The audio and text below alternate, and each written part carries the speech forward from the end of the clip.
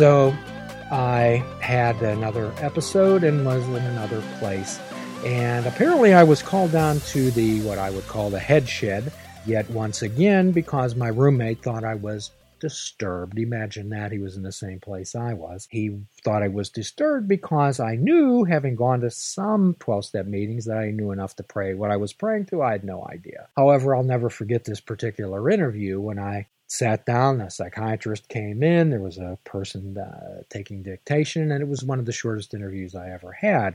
He asked me, tell me, Mr. Ellermeyer, I understand you pray. And I said, yes, I do, doctor. And he says, tell me, Jim, what is prayer? And I said, I believe it's talking to God. And then he said, oh, you talk to God, do you? And I kind of knew where this conversation was heading. And I said, yes, I do. And then he asked me, does God talk to you? And I said, well, I like to think so. And then he asked me the question, do you hear God talk to you? And being a little upset and having gone through these interviews before, I said to him, of course I do, don't you? And I saw him shake his head, then right at the bottom of his form, psychotic. And he dismissed me. And as I walked down the hall, I thought to myself, well, Jim, you've just breathed your last breath of fresh air. You're on your way to Mayview, which was the state hospital at the time, which is now long since closed. So sitting in that room, I thought to myself, well, you have to talk to someone sane. Being where I was, there was no one available. So although I was no longer involved in Catholic Church, I was at a place where there was a Catholic churches close by. So I called. Remember, folks, nothing happens in this world by mistake, and we've talked about this before. We talk about serendipity, we talk about synchronicity, okay? And this is one of those moments. A priest answered the phone, and in 20 minutes he was there. And his name was Father Raphael. And he sat down in that room with me, and I told him my story. And then he sat next to me, and he put his hand on my shoulder, and I'll never forget this. Remember, there's moments in your life that are specific and meaningful and impactful. When we talk about full impact mindfulness, this is one of those impactful moments in a person's life. He said to me, God speaks to everybody. Very few people listen. And this is where when I talk to you about if we're present and aware, if we're paying attention on purpose, a person, place, thing, or situation, some event in my life will be there for you to witness and have some type of meaning. However, we must be there and avoid our time traveling exercises. So after getting out of that particular environment, I was on what people would call enforced sobriety for the next 9 months, which for those of you who do something simply because you're forced to, I think everyone will understand that. When I refer to some of these previous podcasts as being restless, irritable, and discontent, that's exactly the way I was. I had nothing to deal with myself. Nothing at all. Nothing to involve having a change in my thoughts and a change in my actions. I began to drink again, of course. What does a person do? You go back to what worked. Although it didn't work, that's a thing that you were comfortable with. And when we talk about those neural pathways, when we talk about those 8-lane superhighways that we jump on that are well-traveled and well-maintained, this was a well-established pattern of behavior that would at least take you away from pain for a little while. However, it would return just as intensely. I distinctly remember losing contact, which what some people would call a psychotic break. I specifically remember being on top of a mountain, and it was completely dark. I was standing right at the peak, and I was all alone by myself. The only illumination was flashes of lightning, and my dead relatives were calling me to join them. All I remember was screaming, and the next thing that I knew, that I remember, the next lucid thought I had was sitting on a bed with a psychiatrist's hand on the shoulder, and she said to me, I'm going to help you. And she did.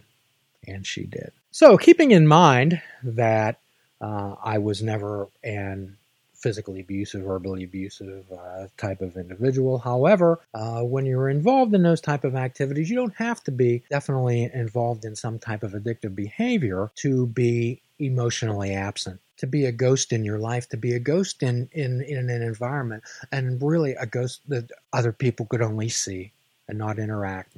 And that's what happens to people in life when they become sheltered, when they become withdrawn, when they become isolated, when they become depressed, when they become anxious. They feel like they're not part of and become emotionally absent from not only others' lives but their own. So I remember specifically one night, it was actually the day that changed my life, was I was sitting in my house, and of course I was all alone by myself, and I remember being consumed with fear. I remember being consumed with fear that I was unable to put a name on, and keeping in mind that one of the things that I encourage and desperately want to get across to people is the ability to label and ascribe thoughts and feelings, because without them you have absolutely no control over them at all, and they can end and dominate your life. So I became very afraid, and I had no idea what of. I had no idea whether afraid to be sober, afraid to live, afraid to die. I had absolutely no idea.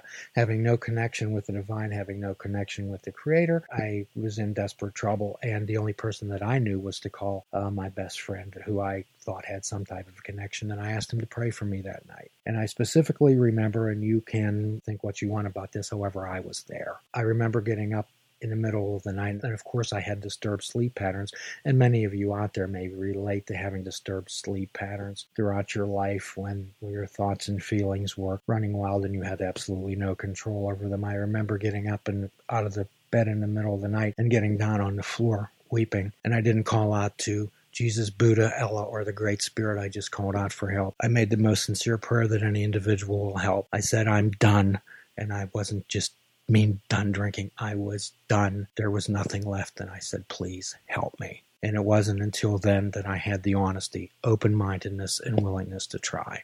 I was done, and I surrendered. I understood that I had no control.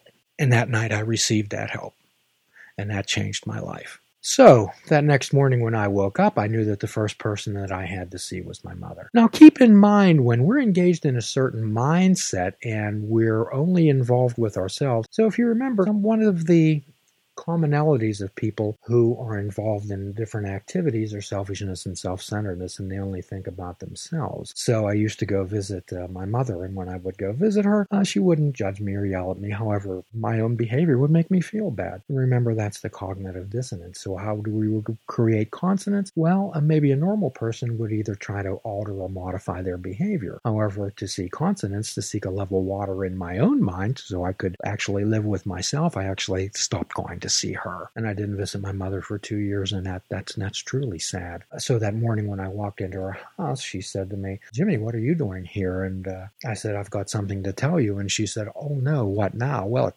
could have been anything. But I asked that old woman to sit down at that table, and I took her hand, and I said, I'm not going to promise you anything. I'm going to try. I said, I'm going to try to stop my behaviors, and I'm going to enter a 12-step program. And that old woman just laid her head down on that table, and she cried, and she says, thank you, God, how I've prayed for this day. And it wasn't until that moment that I realized how I'd impacted her life. And I sat back in that chair, and I thought to myself, what have I done to this woman? And I thought, what have I done to myself? What have I done to my family? What have I done to the world? Those feelings and thoughts are overpowering and overwhelming, and they can be. I urge everyone out there to please have some close friends, seek some professional help, be able to learn how to identify and label these thoughts and feelings, and understand that you are not them. Understand that you can think at these thoughts rather than from them. Let's try not to have them be the travel agent to take you on a significant ride to a not a good place. Please check out our website at fishingwithoutbait.com, where you can listen to the show, comment on our discussions, and find out where you can subscribe to our podcast. If you're interested in flying the colors of Fishing Without Bait, click the shop icon on our website. We have clothing, mugs, cell phone cases, and so much more. Show the world that you fish without bait. Fishing Without Bait is a production of Namaste Holistic Counseling, PC.